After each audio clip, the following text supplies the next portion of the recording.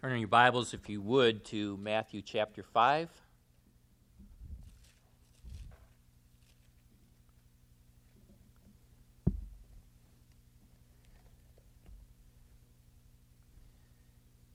We're looking at a section here in Matthew chapter 5, verses 27 to 32, where Jesus is correcting their false views and interpretations in relation to the seventh commandment, thou shalt not commit adultery. Let me read the verses, make a few comments, and then we'll move on. You've heard that it was said by them of old, thou shalt not commit adultery. But I say unto you that whosoever looketh on a woman to lust after her hath committed adultery with her already in his heart. If thy right eye offend thee, pluck it out, cast it from thee, for it is profitable for thee that one of thy members should perish, and not that thy whole body should be cast into hell. If thy right hand offend thee, cut it off, cast it from thee, for it is profitable for thee that one of thy members should perish, and not that thy whole body should be cast into hell. It hath been said, whosoever shall put away his wife, let him give her a writing of divorcement. But I say unto you that whosoever shall put away his wife, except for the cause of fornication, causeth her to commit adultery, and whosoever shall marry her that is divorced committeth adultery. So under discussion, of course, is the seventh commandment, thou shalt not commit adultery. And basically what Jesus is saying, you guys don't realize it, but there's adultery everywhere. Men, if you look at a woman, you lust after her, you've already committed adultery with her in your heart. And the same goes for women, though that's more of a learned behavior for women. It's more natural for a man to look and lust.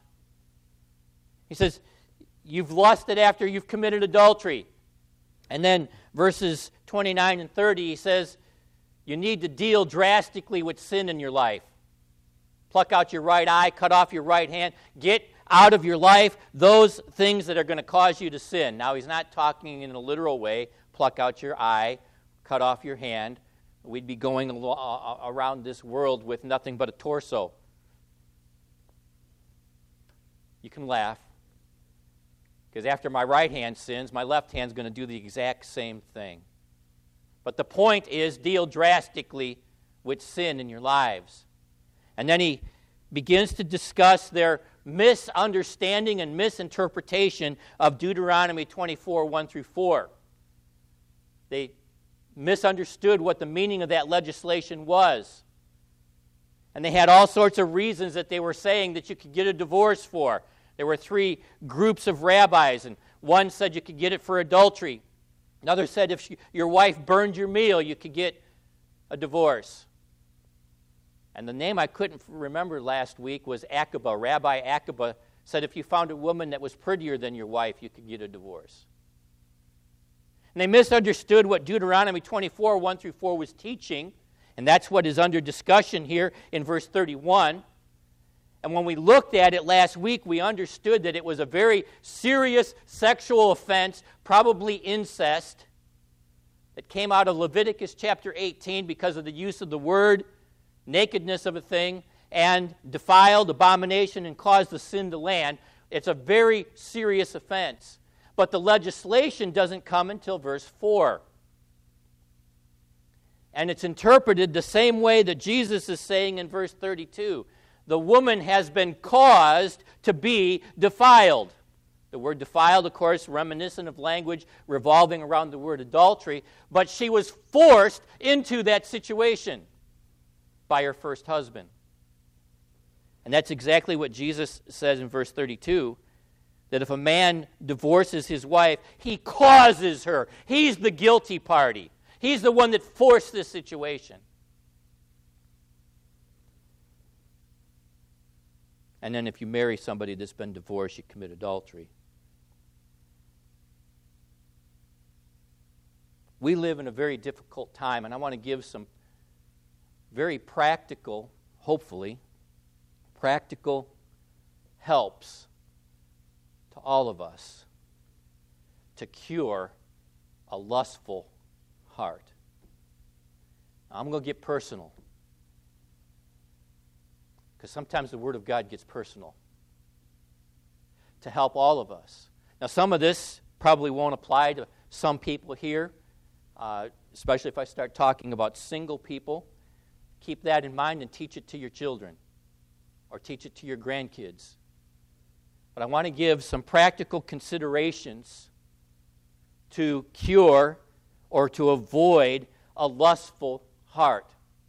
One of the first principles that I want to bring to us is that to negate an evil or a negative, there needs to be a more powerful positive or good in our lives. Does that make sense? So in other words, the day that I burned all of my rock and roll albums, it didn't do me any good to burn all those rock and roll albums and deal drastically with that sin in my life. I needed to replace that wrong music with what? Something good. Okay? And so, how do we cure a lustful heart? Let's talk about believers in general. Turn to Proverbs chapter 4, if you would, please. Proverbs chapter 4. Verses 14 to 27.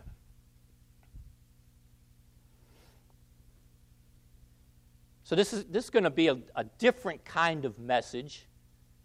And I'm going to draw some principles from various parts of the Scripture to help us in a very practical and personal way to cure or to avoid a lustful heart. The first principle is this: keep your heart. The idea behind that word keep there is guard your heart, garrison your heart, put up some walls. Proverbs chapter 4, verses 14 to 27. Enter not into the path of the wicked, and go not in the way of evil men. And that's some good advice there. Don't go in the same direction as evil or wicked men. Avoid that path. And that's the first word of verse 15. Avoid it. Pass not by it. Turn from it. Pass away. Don't go in that direction. For they sleep not, except they have done mischief, and their sleep is taken away, unless they cause some other to fall. For they eat the bread of wickedness and drink the wine of violence, but the path of the just is like the shining light that shineth more and more unto the perfect day. The way of the wicked is like darkness. They know not at what they stumble. My son, attend to my words. Incline thine ear unto my sayings. Let them not depart from thine eyes. Keep them in the midst of thine heart. For they are life unto those that find them, and health to all their flesh. And verse 23, keep thy heart, garrison, guard your heart with all diligence, for out of it are the issues of life. Put away from thee a crooked mouth and perverse lips, put far from thee. Let thine eyes look right on, and thine eyelids straight before thee. Ponder the path of thy feet, and let all thy ways be established. Turn not to the right hand nor to the left. Remove thy foot from evil. In the midst of that, it says, keep thy heart, guard thy heart, garrison thy heart with all diligence. In other words, you're going to have to put some work into it. Do it with all diligence. What we need to remember, and we tend to forget this, and I don't know why, we need to remember that God sees our heart. God sees our heart. We tend to forget this. And I think the reason is God has become some theoretical person up in heaven, and we forget that as a believer, He actually indwells us through the person of the Holy Spirit.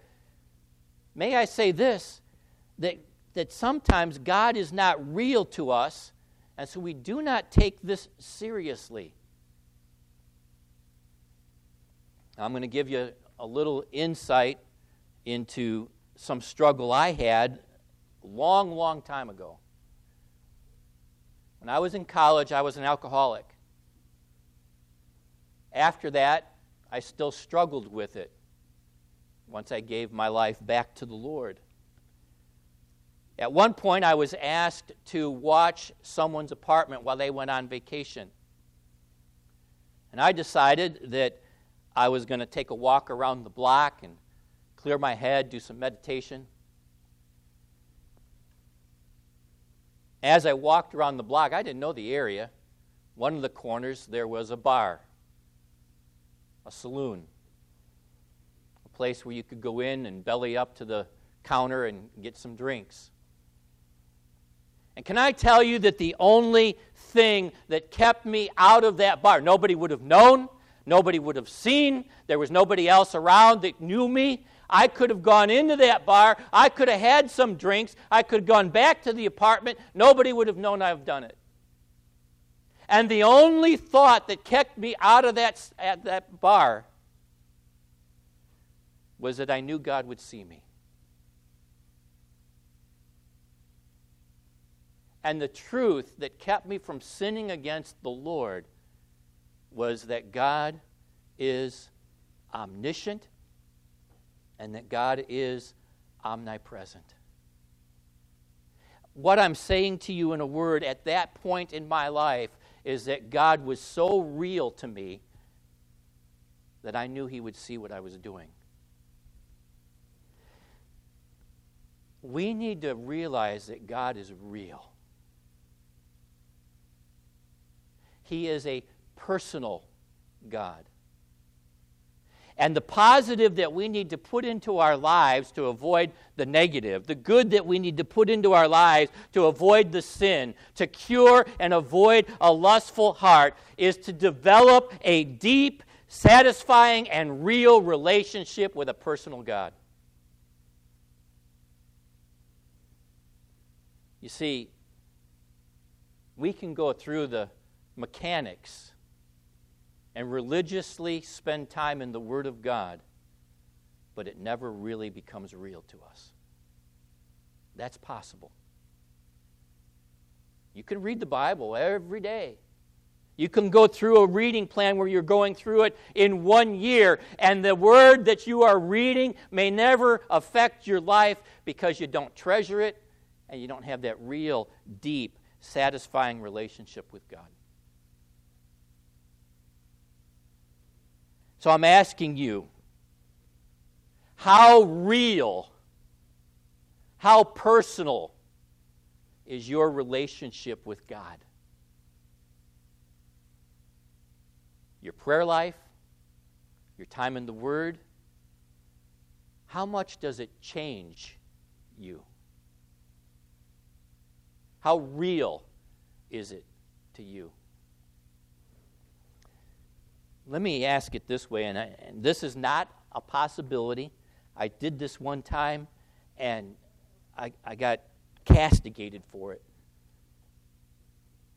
If it were possible for God to die, and He died this morning, how long would it take you to find out? And if He were to die and everything were to continue on just like it is and there were no problems whatsoever, how long would it take you to find out? Now, I ask that question for this simple reason. How real is God to you? Is He real enough to keep you out of walking into a bar at night when no one else would see it? To realize that you would be sinning against God, against Christ, the one who died for you. How deep, how satisfying, and how real is your relationship to God so that you can guard, garrison, and keep your heart? I told you I'm going to get personal today. Because the only thing that will keep us from sin is a love for God more than a love for sin. A love for God more than a love for lusting after women, to keep it in the context of what we're talking about. Number 2, as we keep our heart, as we garrison it and we guard it, the positive we need to put in there is to set our affection on things above. Colossians 3, 1 through 4. If then, and really should be translated since then you were raised with Christ, seek those things which are above, where Christ is sitting on the right hand of God. Set your mind on things above, not on things on the earth. For you died, and your life is hidden with Christ in God. When Christ, who is your life, appears, then you also will appear with him in glory. Two things here. Seek those things which are above, and set your affection, set your mind on things above. Someone has once said, that it's possible to be so heavenly minded you're of no earthly good. My response to that is, I don't think it's possible to be so heavenly minded that we're no earthly good.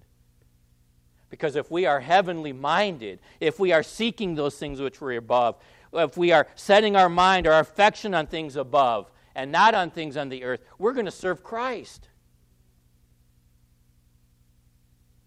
It is possible to be so earthly minded that we're no heavenly good. That's the point. We need to guard our hearts. We need to set our affection on things above. Number 3, stay away from others who will lead you astray in this area. That's what Proverbs chapter 4 was talking about. Don't go in on that pathway. It is what the people of this earth, what unsaved people, it's what they talk about, it's what they think about, it's what they seek. So stay away from those kind of people. 1 Corinthians 15:33, do not be deceived. Evil company corrupts good morals. We need to stay away from people who will lead us astray in this area. You cannot associate with wicked people and not have it affect you. Now, folks, that would include the books we read, what we see on the internet, what we see on the TV. All of these are tainted with impurity, not just people, but other forms as well that show, glamorize the very sin that we should be avoiding. Stay away from things that will lead you astray. Very simple. And if it's a problem for you, get accountability. Especially for the internet, we talked about covenant eyes. Number 4, we tend to minimize this and we don't talk about it enough, but number 4 is be rightly related to the Spirit of God. Do not grieve, do not quench the Spirit of God. It is through the Spirit that we are able to, and we were talking about it in Sunday school, that we are able to mortify the deeds of the flesh.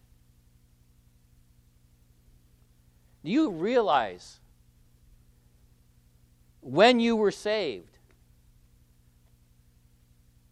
the day you were saved, the day you were regenerated, God gave to you what we call the seal of the Holy Spirit. And it's not some impersonal seal. The seal is the Holy Spirit Himself. He is the down payment of what we'll experience in glory. We need to be rightly related to the Spirit. Listen to Galatians chapter 5, verses 16 and following. This I say then, walk in the Spirit. Do we even know what that means? To walk in the Spirit? And notice what it says. If we're walking in the Spirit, we will not fulfill the lust of the flesh. One of the things that will help us to cure and avoid a lustful heart is to walk in the Spirit. So what does it mean to walk in the Spirit? What does it mean to mortify the flesh? For the flesh lusteth against the Spirit, and the Spirit against the flesh. These are contrary the one to the other, so that you cannot do the things that you would. But if ye be led by the Spirit, ye are not under the law. Now the works of the flesh are manifest, which are these. The first one in the list, adultery, fornication, uncleanness, lasciviousness, idolatry, sorcery, hatred, strife, jealousy, wrath, factions, seditions, heresies, envyings, murders, drunkenness, revilings, and the like, of which I tell you before, as I've also told you in time past, that they who do such things shall not inherit the kingdom of God. But the fruit of the Spirit is love, joy, peace, long-suffering, gentleness, goodness, faith, meekness, self-control. Against such there is no law. And they that are Christ have crucified the flesh with the affections and the lust. If we live in the Spirit, let us also walk in the Spirit. There's two different words for walk used in this passage. One means to keep in step with the Spirit. In other words, as the Spirit is leading us and we're living our lives, we're keeping in step, in sync, as it were, with what the Spirit is doing in our lives. And the other word means to walk by means of the Spirit, or we walk by means of the power of the Spirit. We need to be rightly related to the Spirit of God, and folks, that doesn't make us Pentecostal. It means that we recognize that God, when He saved us, when He regenerated us, He put everything within us so that we could live and please Him in the person of the Holy Spirit. There is nothing that we lack. We have been given all things that pertain unto life and godliness. All things. Nothing is lacking. Now, folks, think about that for a moment. The day you were saved, the third person of the triune God took up residence within you. That'll keep you from a lot of sin right there. Wherever you go, the Holy Spirit is with you. Think about it. And we have that power within us to put to death the deeds of the flesh and live in a way to please God. Be rightly related to the Spirit. Learn to walk in the Spirit, to be filled with the Spirit. And it says, will not fulfill the lust of the flesh. Now, that's a whole sermon, and any one of these points are a whole sermon. I'm giving you some very practical advice that you can look at, meditate on, and study for yourself. Number 5. And for me, this is a big one. Realize who you are sinning against. Realize who you are sinning against. And also, of course, realize that what you're about to do is a sin. You remember Joseph? The Old Testament, Genesis chapter 39 and verse 9. He's talking to Potiphar's wife, and he says, nor has he kept back anything from me but you, because you are his wife. And then he says this, how then can I do this great wickedness?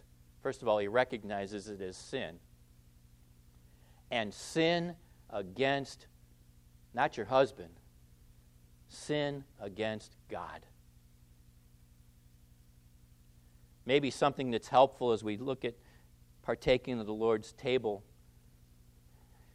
shortly is to realize that that sin that you're about to commit is what put Christ on the cross, what caused his suffering. Realize who you are sinning against, a holy God that loves you, saved you through Christ, put his Spirit within you, and gives you the ability to say no to that sin.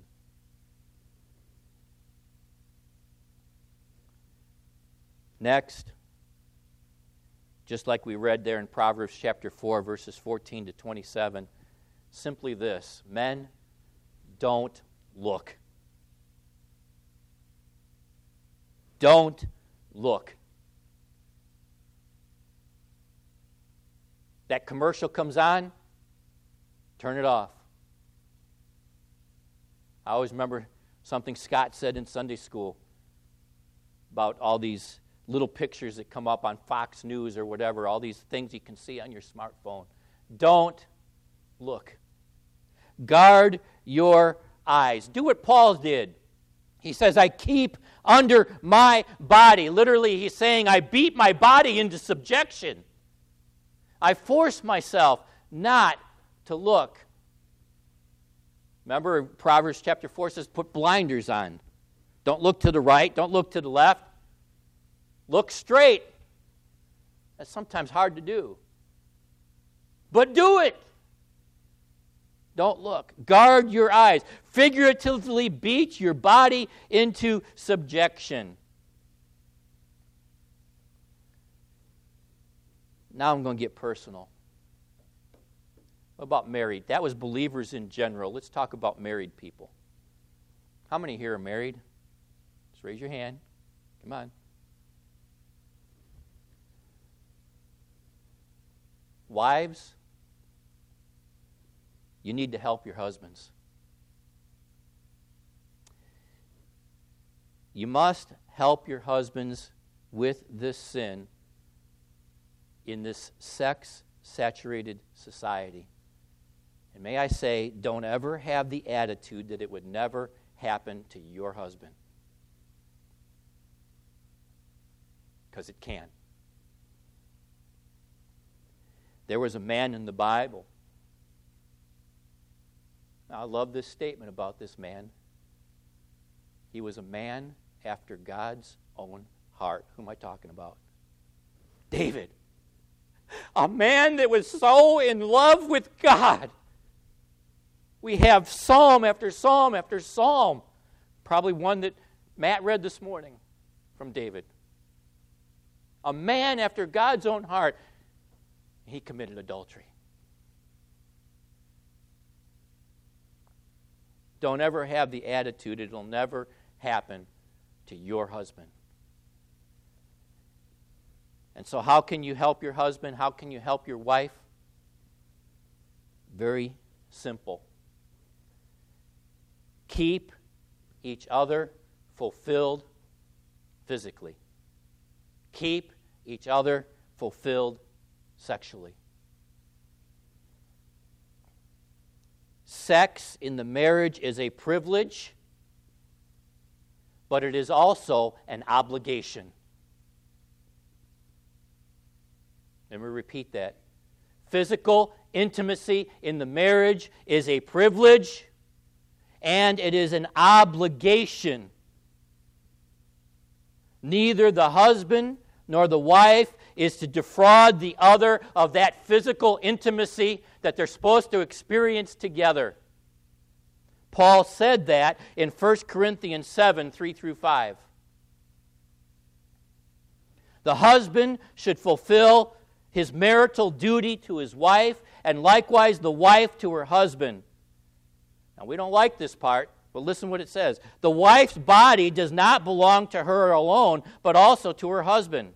In the same way, the husband's body does not belong to him alone, but to his wife.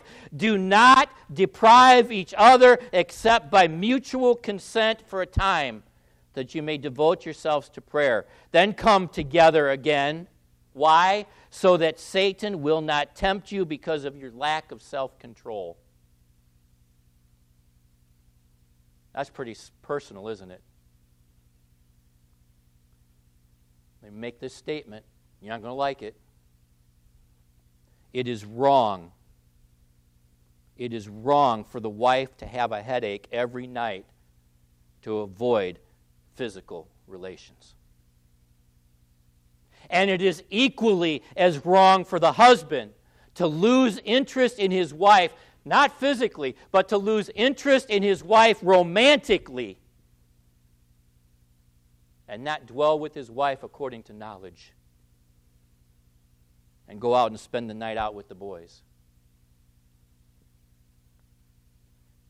Those intimate physical relations must be a normal and regular activity in a healthy marriage. Men, remember this. Those intimate physical relations with your wife, they don't start in the bedroom.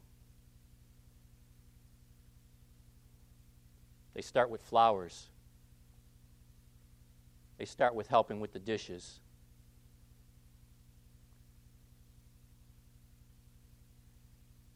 There's all sorts of memes or whatever they call them out there, and they talk about what it takes to get a man aroused, and there's one little switch. And then there's a picture of what it takes to get a woman aroused, and there's switches and dials and gauges and all sorts of stuff. You know, it's funny, but it's true. We're wired differently. Men are. For the ladies, it takes a little more than just walking into the bedroom and saying it's time. The point that Paul is making is to avoid Satan tempting either one of you. You're not to deprive the other of those intimate physical relations unless it's by consent. In that marriage relationship, you need to grow in that one flesh relationship. Of course, the physical relationship, the body is involved. But folks, there's more to us than just the body. There's our soul. That's our intellect and our emotional side of our natures. So there comes a point, folks, in our marriage relationships that we need to share interest in some of the same things as our husband or as our wife. We need to be interested in what the other one is interested in. Men, sometimes that means you need to go shopping with your wife. Or gardening with your wife. Well, that doesn't mean just so you can have the wallet, Karen.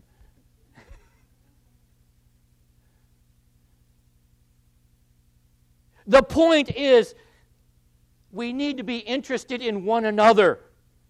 Interested in what the other is interested in. Wives especially must show an interest in what her husband is doing. And here's why. In some cases, maybe in most cases, the husband spends a good part of his day with other men and other women who are interested in what he does, and with women who keep themselves attractive and dress nice. And so you need to take an interest in your husband's job. And men, that means you need to take an interest in what your wife is doing while you're at work.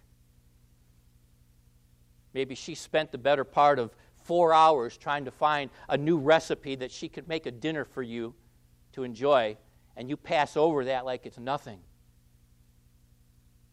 Take an interest in one another. And then, of course, there's the spiritual side of our natures, which means we are helping each other to grow in Christ.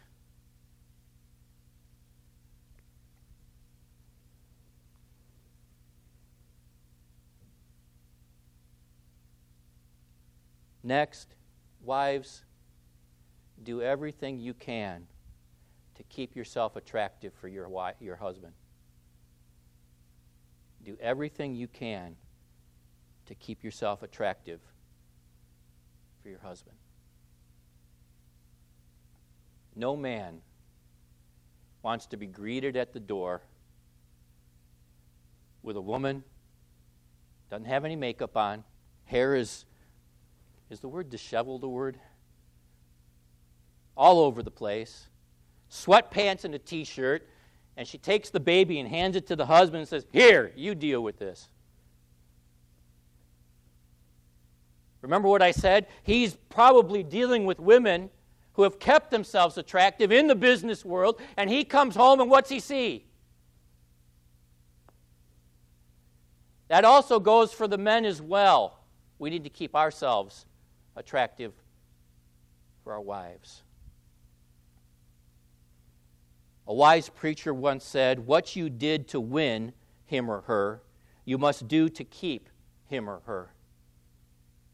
The reason we see so many sinning in this way is because we're not working at our relationship with our spouses, and possibly added to that, we don't think it'll happen to us.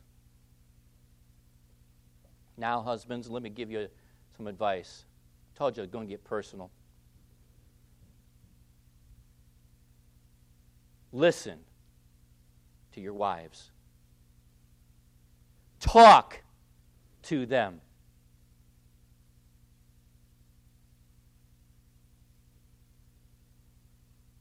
There are wives who go on the internet just to get somebody who will understand and listen to them. And if she's already doing that, she's already formed an emotional attachment to someone other than you.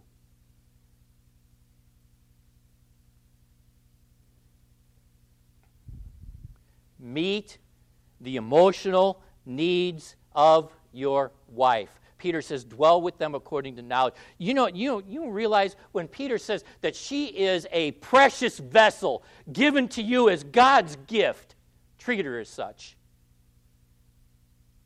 Meet the emotional needs of your wives. A wife does not start out in a physical relationship with somebody. She starts out in an emotional relationship with somebody.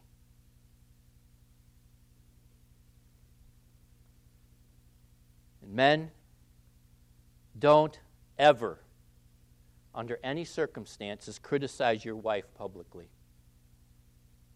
You want to hurt her? You criticize her in front of other people.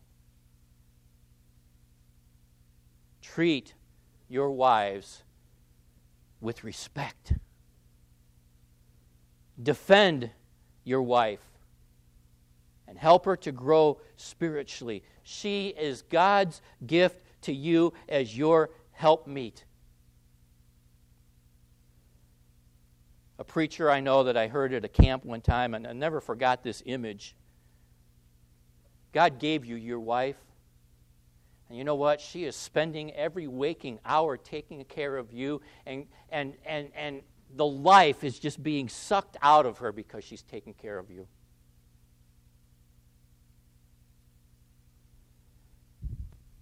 She's God's gift, precious gift to you. Take care of her. Meet her needs. Single people. Now, I know we might not have single people here, but this is something you can teach your children or your grandchildren. For single people, young people, Paul wrote to Timothy, 2 Timothy 2:22, flee also youthful lusts, but pursue righteousness, faith, love, peace with those who call on the name of the Lord out of a pure heart. So the first key to young people, unmarried people, is to flee youthful lust. Now that would apply to a husband as well who might get himself into a place where he shouldn't be. Flee from that. But you know what? Some people miss the most important part of this verse. Yeah, the idea is to flee. Flee also youthful lust, but pursue righteousness, faith, love, peace, and underline that little word with. With those who call on the Lord out of a pure heart. The friends that you ought to have, the people who will be helping you in this area, are those who call on the name of the Lord with a pure heart. You should be fellowshipping with God's people.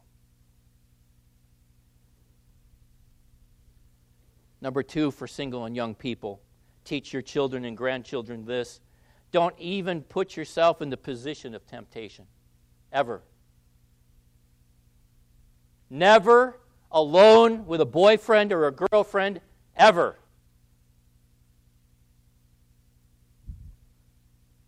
No touching at all, no physical contact, nothing that will excite the passions or drive the flesh to want more. Paul wrote in 1 Corinthians 7, 1-2, now concerning the things of which you wrote unto me, it is good for a man not to touch a woman. Nevertheless, because of sexual immorality, let each man have his own wife, let each woman have her own husband. That's pretty clear. Don't touch at all. Next, for young people especially, dress appropriately. Yes, your bodies are maturing. You want others to see and appreciate how you look, but dress modestly. Fathers, mothers, teach your children how to dress modestly. Number 4 under this, and this really does apply to everybody, memorize and use the Word of God. Memorize and use the Word of God. Remember, we talked about, thy word have I hid in my heart, that I might not sin against you, against thee. That word hid is the word treasure. Now, the last time I preached this, there was a little something going on here between Lori and Larry. So I'm going to ask Lori, you have something that you treasure, right? Okay. What do you do with that? You take really good care of it. Okay? Really good care of it. You protect it. You clean it. You put it in a prominent place where people can see it. And no kids allowed to touch it. Even Larry. You put a new cabinet. See? We all have things that we treasure. Think about those things that you treasure, be it a gun, a knick-knack, or whatever. We all have things that we treasure. We need to think about God's Word that way. We're going to protect it. We're going to dust it off. We're going to put it in a prominent place. Thy word have I hid in my heart, because it's out of the heart are the issues of life. In other words, we are going to so treasure God's Word, so fall in love with God's Word, that we're going to put it in the best place we know, the best place that will affect our behavior and our character, our hearts.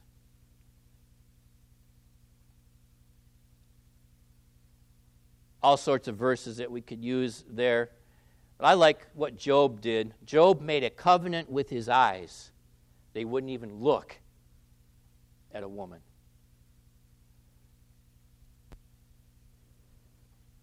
The sinful nature of man is like dry firewood that the least spark will ignite. And so we do need to be on our guard against the smallest of temptations, the smallest of enticements, be they come from people or books or the internet. At the very first signs of a spark or a flame, we need to run.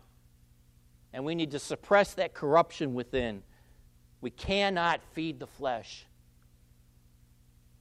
1 Corinthians 6:18. We need to run from sin and temptation. Remember, Joseph ran. He left his cloak behind. But he ran. David didn't run. Joseph did. Why must we flee? Why do we need to run? Why is this area any different than other sins? You see, in most temptations, knowledge and reason work together to help us avoid the sin. But it's not the same with sexual sins. There's something that operates in sexual sins apart from knowledge and reason. The sexual passions, the instincts are so strong that they are not avoided by knowledge and reason. The sexual passion operates against knowledge and reason. No couple sitting alone, be they married or unmarried, reasons out the advantages or the disadvantages of premarital or extramarital physical relations. Once the passions and the desires are ignited and begin to burn, nothing will stop them except from running from the situation.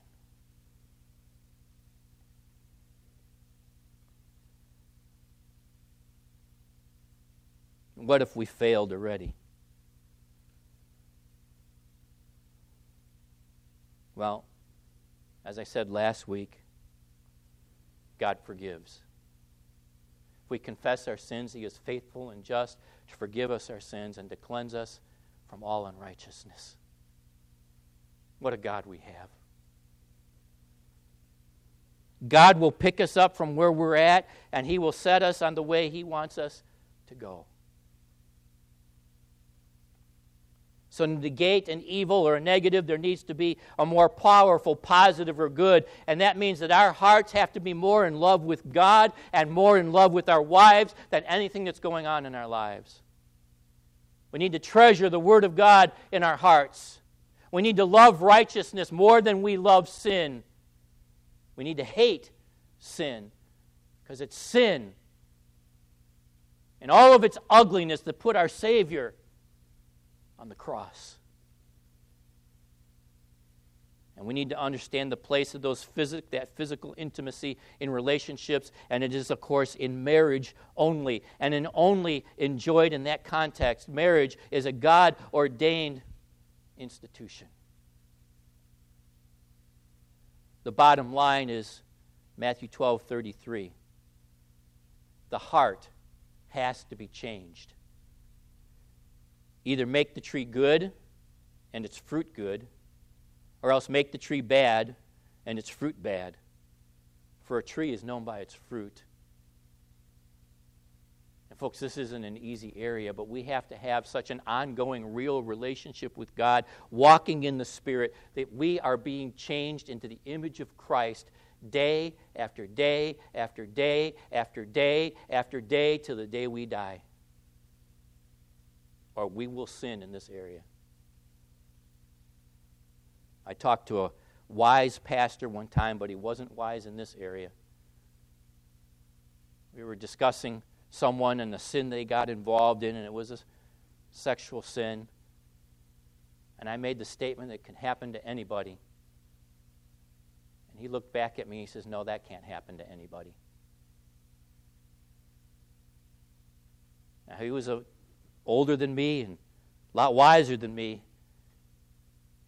But I walked out of there thinking, that man could fall one day.